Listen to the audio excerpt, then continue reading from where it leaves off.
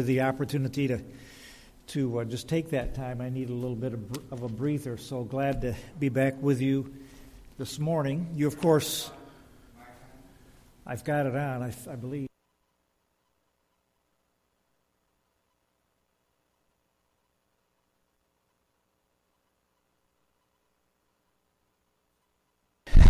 Good morning. How are you all? Glad to see you each. It was good to take a little bit of time off. I needed a little bit of a breather, and so Gabriel preached for the month of November. Many have asked about how my wife Debbie is doing after surgery. She had surgery 2 weeks ago, Thursday, and is slowly recovering from rotator cuff surgery. I did not realize at the time, and none of us really realized at the time, how slow recovery from such surgery is. And she has to have that immobile for 6 weeks until she even begins to start doing anything with that. So many have asked about her, and I wanted to thank you for your prayer on her behalf. On October 31st at Ankeny Baptist Church, and I know not everyone is present here today at Northridge Baptist Church, but on October 31st, Debbie and I announced to our church family that I will be retiring from ministry as senior pastor at the end of June 2022. And then what I will begin doing is, beginning in February, I will begin assuming some responsibilities on behalf of the General Association of Regular Baptist Churches. Because of that, I will necessarily have to I will segue out of pulpit ministry here. I'll preach here at Northridge through January 16th, and then there will be other provisions made.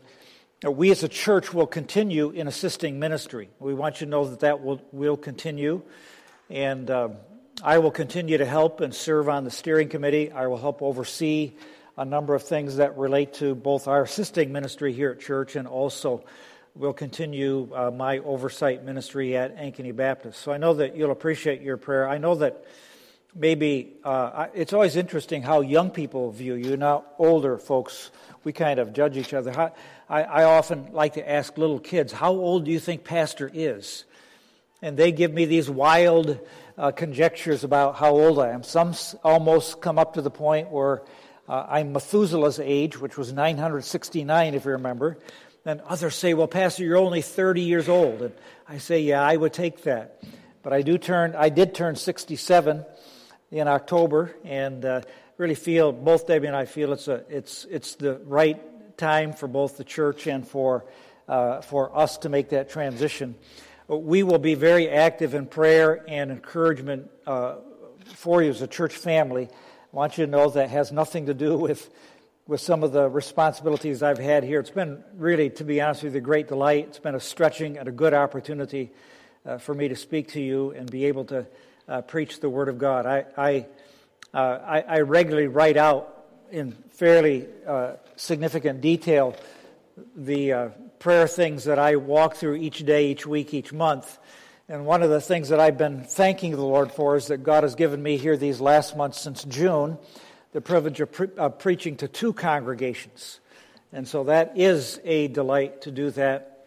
And we would invite your prayer for us as we make that transition. We certainly will be active in ministry and prayer for you. You'll see over here that you're going to be having communion here following my departure.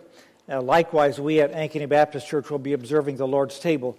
Take your Bible, and I'm going to do a couple different things here across the month of December, and even this morning. It's going to kind of be a mishmash of ideas. We'll look at 1 John chapter 4. We'll look at Luke chapter 1. But especially I want you to look at 1 Corinthians 10 and 11. Let me at least allude to some things and let your eyes, so that you can be adequately prepared for entry to observe the Lord's table this morning. And I would remind you of 6 things. This is not on the outline. You'll have to take notes if you want to remember these. This is all, I should have put a big block there for introduction. Here are 6 things I want you to know from 1 Corinthians 10 and 1 Corinthians 11 about the Lord's table. I would want you to remember that the Lord's table is a place of remembrance. It is a place that we come in order to remember. He said, when you do this, he said, I want you to come together And I want you to do that in order that you might declare, that you might remember the work of Christ for you. I tend to forget. I tend to forget even important things. The Lord's table is a law given really to the church, to believers, in order that we would never forget. You may remember some for a while had a slogan following 9/11, and it simply would show the ruins of 9/11 with a flag that was erected there at the ruins, and the simple phrase was, "Never forget." But really there's something else that God has done in order that we would not forget, which is He has ordained that we as a church would come to the Lord's table, we would eat and drink, and we would remember the Lord's death and do that till He comes. 1 Corinthians 10:16 says, "The cup of blessing which we bless, is it not communion of the blood of Christ?" The Lord's table is a place of communion with Christ. Now, I know that some question that. Of course, the elements, and I would just ask you to remember this, Lutherans and Catholics misunderstand the nature of the elements. They say somehow that Christ is mystically present in the elements, either that He is with the elements or that the elements themselves are transformed into the blood and the body of Christ. We, of course, know them to be symbolic. However, in the act of eating and drinking, we do enter a very unique place of communion, of fellowship with Christ. Would you also see, even from the very text, 1 Corinthians 10 and verse 17, "For though we are many, are one bread and one body, for we all partake of that one bread." The Lord's table is a place of communion with Christ together. It's not merely that I enter the table and gain fellowship with God, but we together come as a church family. Rightly understood, the Lord's table is a local church ordinance. It's not something that families do. It's not something that an individual believer does. It's something that the body of Christ gathers together, and in that body we come together to the Lord's table. The Lord's table is a place of renewed loyalty. You'll notice it in verse 14 of 1 Corinthians 10. "Therefore, my beloved, flee from idolatry." And then, just a little later in this text, verse 18, "Observe Israel after the flesh. Are not those who eat of the sacrifices partakers of the altar?" What am I saying then? That an idol is anything, or what is offered to idols is anything? Rather, that the things which the Gentiles sacrifice, they sacrifice to demons and not to God. And I do not want you to have fellowship with demons. You cannot drink the cup of the Lord and the cup of demons. You cannot partake of the Lord's table and of the table of demons. Certainly, the Lord's table is a place of renewed loyalty. At the Lord's table, we reaffirm our loyalty to Christ. It's later, that's why Paul, the next chapter, says, "Let a man therefore examine himself, so that when he eats and when he drinks, he would not eat and drink discipline to himself." So as an extension of that, number 4, I guess I've got 7 things. This is number 5. It is a place of confession. 1 Corinthians 11, verses 28 through 31, "Let a man examine himself." I have this idea that when we come with contrite hearts and ask God to examine our hearts, does He find any sin present in our lives? Does He find wrong actions? Does He find a grumbling, discontented spirit at times? Does He find purposes that are not exactly aligned with the purposes of God? Does He find attitudes that do not honor Christ? I've occasionally mentioned that when I go to the dentist, though I scrub my teeth very carefully each time I go, inevitably when I go to the dentist, he is able to find all kinds of foreign material in my mouth. I think if God looks at my heart, even though we know Christ and have a basic desire to honor Christ, that when we ask Him to examine our life, that there is the reality of sin. That sin brought to light means we confess sins. One of the greatest simple texts, it's one that Gabriel handled quite a little while ago. If we confess our sins, He is faithful and just to forgive us our sins and to cleanse us from all unrighteousness. It is also a place of declaration. 1 Corinthians 11:26, you declare, you proclaim, you show the Lord's death until He comes. Quite literally, when you together as a church family eat and when you drink, you are preaching the gospel of Christ, that Jesus is our all-sufficient Savior, that He is the one who fully paid for our sins. And then lastly, number 7, it's a place of anticipation. We do this until the Lord comes. Every time I read the newspaper, every time I deal with difficult events in my life or in the lives of others, I see some of the world that tends to spiral out of control in our world. We are driven to look forward to the coming of Christ. And so we examine ourselves, we eat and we drink, and we do that until the day of Christ's coming. So when you come to the table this morning, remember, fellowship with Christ. Fellowship with Christ as a body of believers. Renew your loyalty. Confess your sins. Declare the work of Christ. And do that anticipating, expecting the coming return of Christ. How many of you would frankly admit that you enjoy watching Hallmark movies? Do any of you enjoy watching Hallmark Christmas movies? I want to suggest to you that life is not a Hallmark movie. As we move into the Christmas season, celebration of the coming eternal Son inevitably tugs at the heart of even the most curmudgeonly, the most bah humbug kind of person you might see. I mean, who can, in our culture, although you understand, even like Sean mentioned, some of the things that get merged together in a Christmas carol are not exactly accurate. One of my favorite hymns is "In the Bleak Midwinter." One of the lines goes, "Snow has fallen, snow on snow." And the imagery, of course, is that when Jesus was born, that snow fell. You understand, it rarely snows in Palestine. And it's very, very likely that it did not snow around the birth of Christ. I was in Jerusalem years ago when it began to snow. We were there in February, and literally people ran out of everywhere because they so seldom see snow.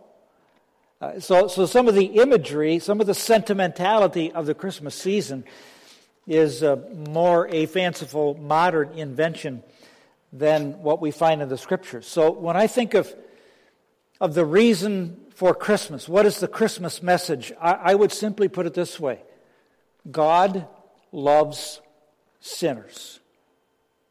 God loves sinners. If you have your Bible, and I'll bounce between two texts today, but really through the month of December, I want to speak from really and expand on 1 John 4, verses 9 and 10.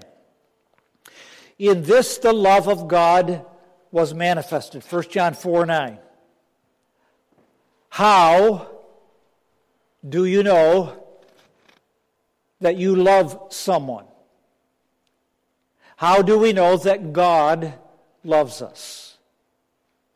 In this, the love of God was manifested.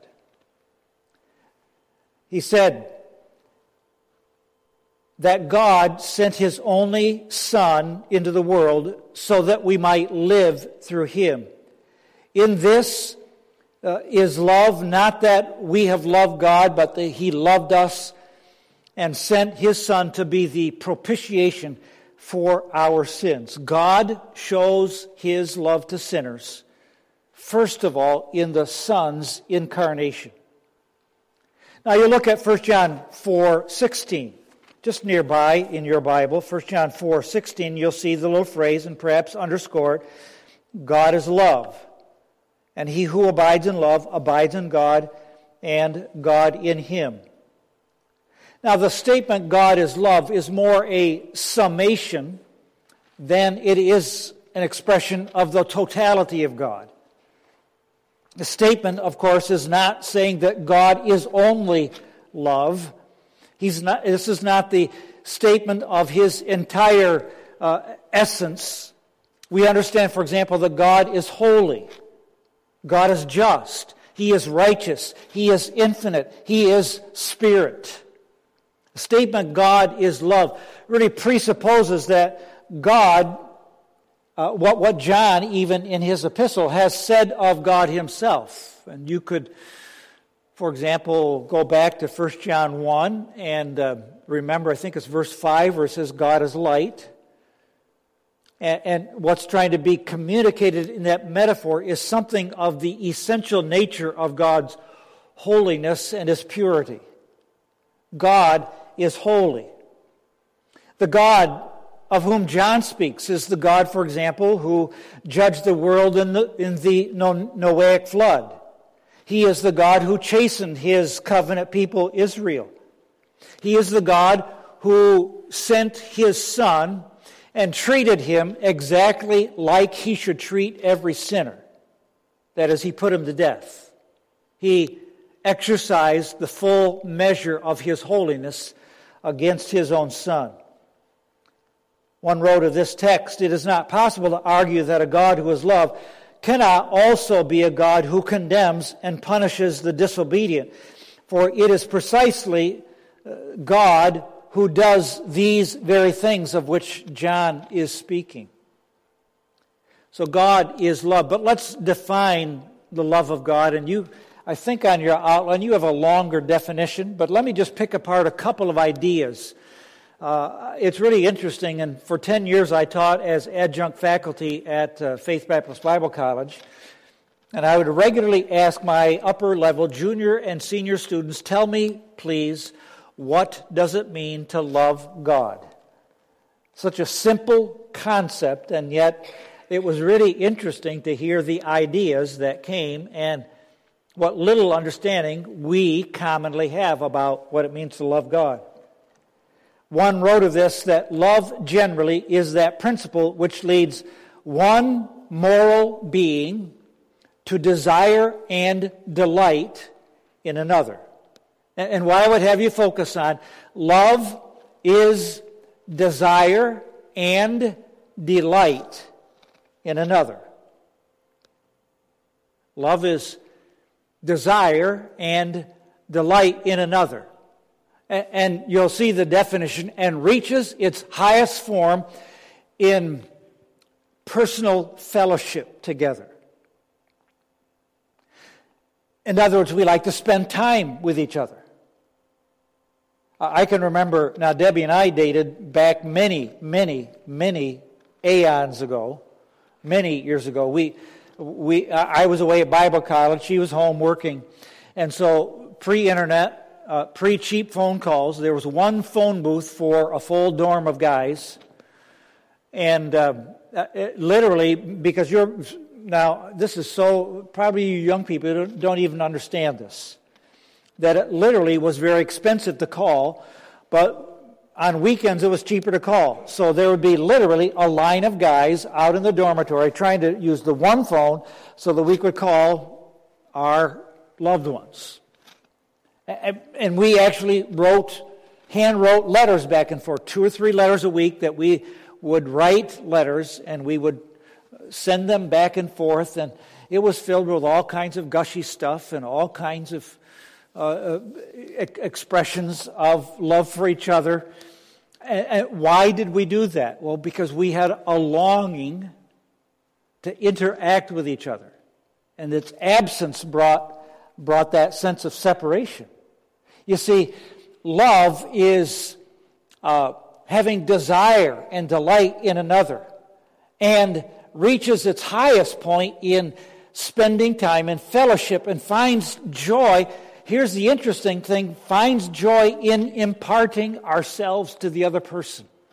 So if I were to just for the moment, and those who aren't married can just tune out for just a brief moment, so I'll talk to Sean, and not Sean's son, yet. That's why husbands are to love their wives like Christ loved the church. And so a good husband, godly husband, quite literally has the desire and the delight in that person so that they're spending time together.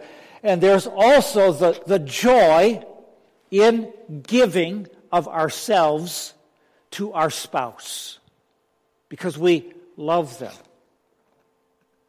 Now, when I begin to think about this, I do want you to think about the magnificence of the love of God for sinners. And I could take any of the married couples here today, but since I know Gabriel and Brenna best of anyone, we'll take Gabriel and Brenna. You've been married how many years, Gabriel? A little over 2 years. Man, you guys are really still rookies. I don't think, let me just say about Brenna.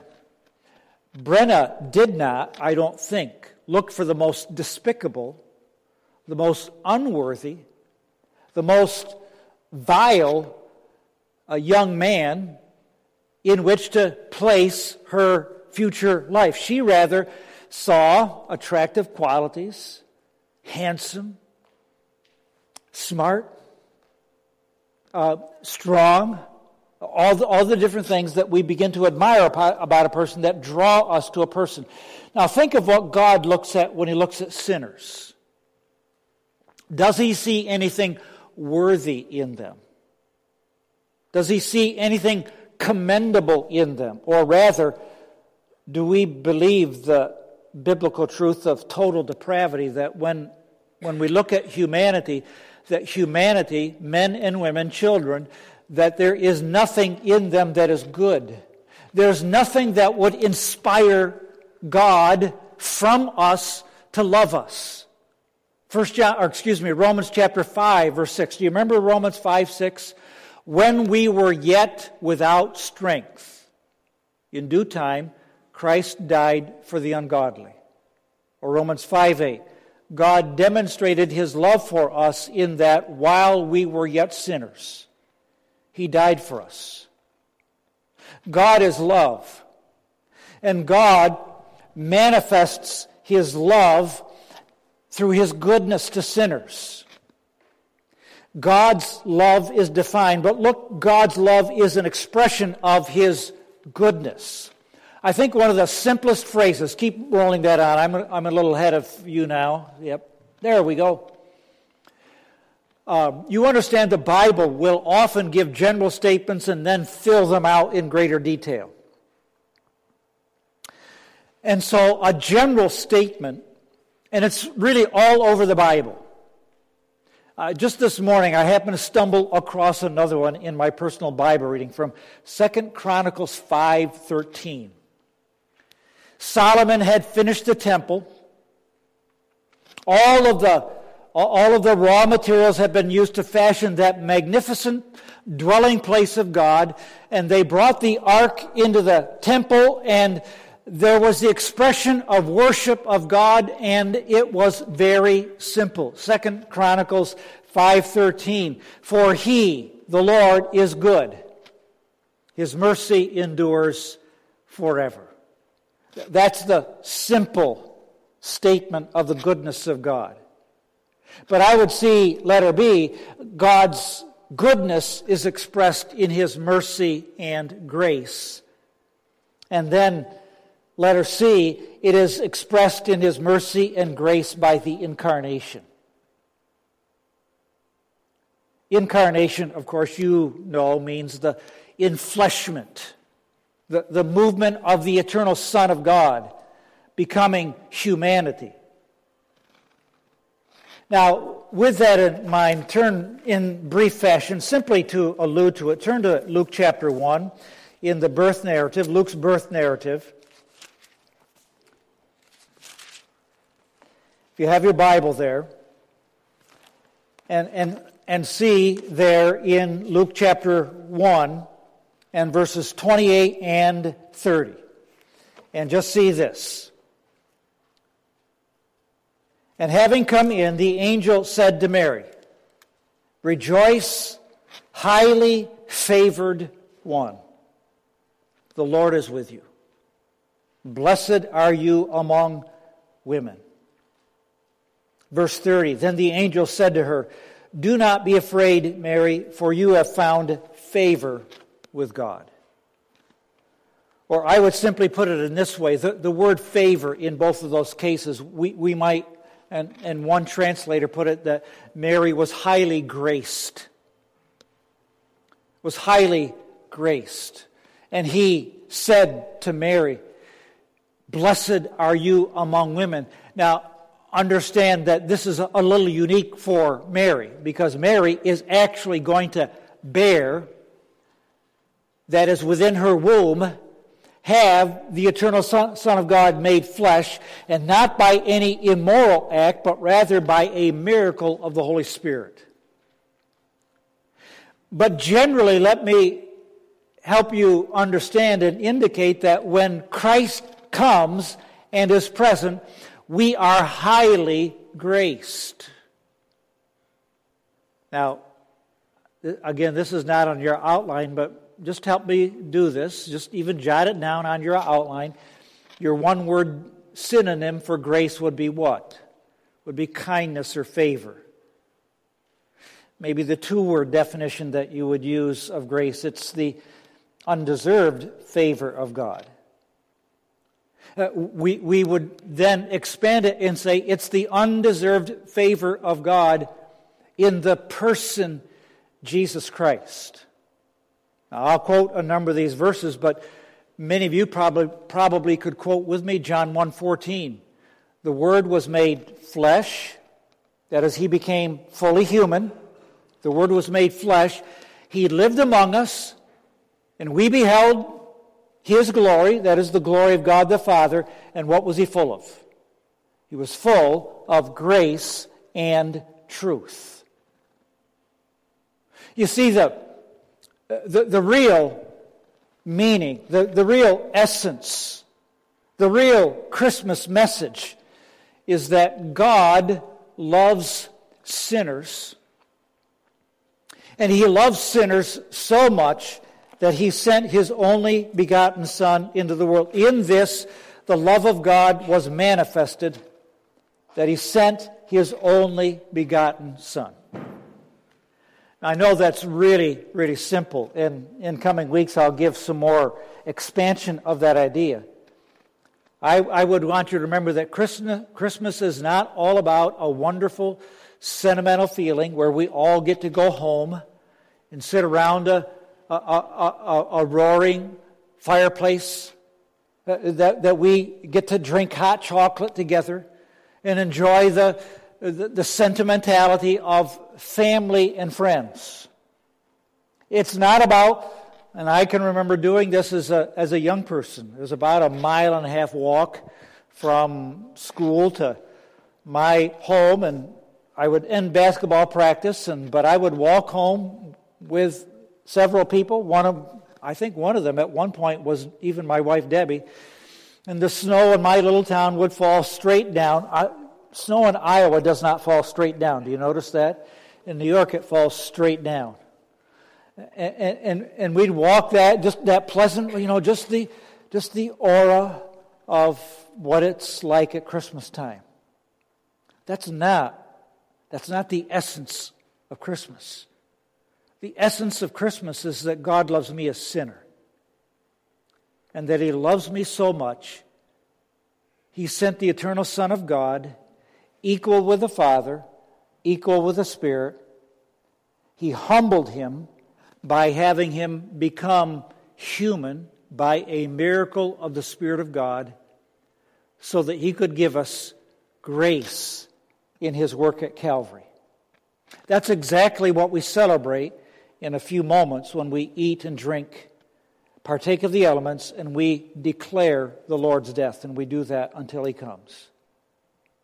The central essence, the key focus of our Christmas celebration is nothing other than the fact that God loves me, a sinner. I know that that's very simple. I know that it's really important. There are occasions now. I am becoming more sentimental in my older age. Now, I'm not old, but in my older age.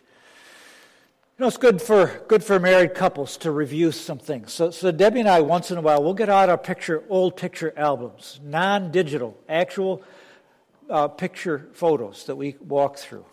I happened to stumble across, a good friend of mine died this past week, and he was one of my groomsmen. And so online there were pictures that just refreshed even some of our relationship together, to rehearse and remember. And some of the basic essence of life really needs to be reviewed. The simple essence to say that God loves sinners. God loves you. And He sent His only begotten Son into the world to manifest that. And I would remind you, does God love sinners who are not in this building today? Does God love sinners who would deny Him this moment, would hate Him? Does He desire yet to bring them to Christ? And the answer, of course, is yes. God is not willing that any would perish, but that all should come to repentance, to a knowledge of the truth. So with all of the cultural clutter, even all of the memories we have of Christmases past, here is the essence of God's love for us. He loves sinners. And He manifests that by the sending of His Son into our world. Heavenly Father, thank You for the privilege of being able to gather today. I pray Your special blessing upon this church family. Give encouragement and grace to them. Lord, even as they come together to the Lord's table, help them to simply see the great, simple essence that You love us as sinners. We're so thankful that Jesus came to earth to die for our sins, and this day we want glory and honor to be Christ's. We pray this together in Jesus' name.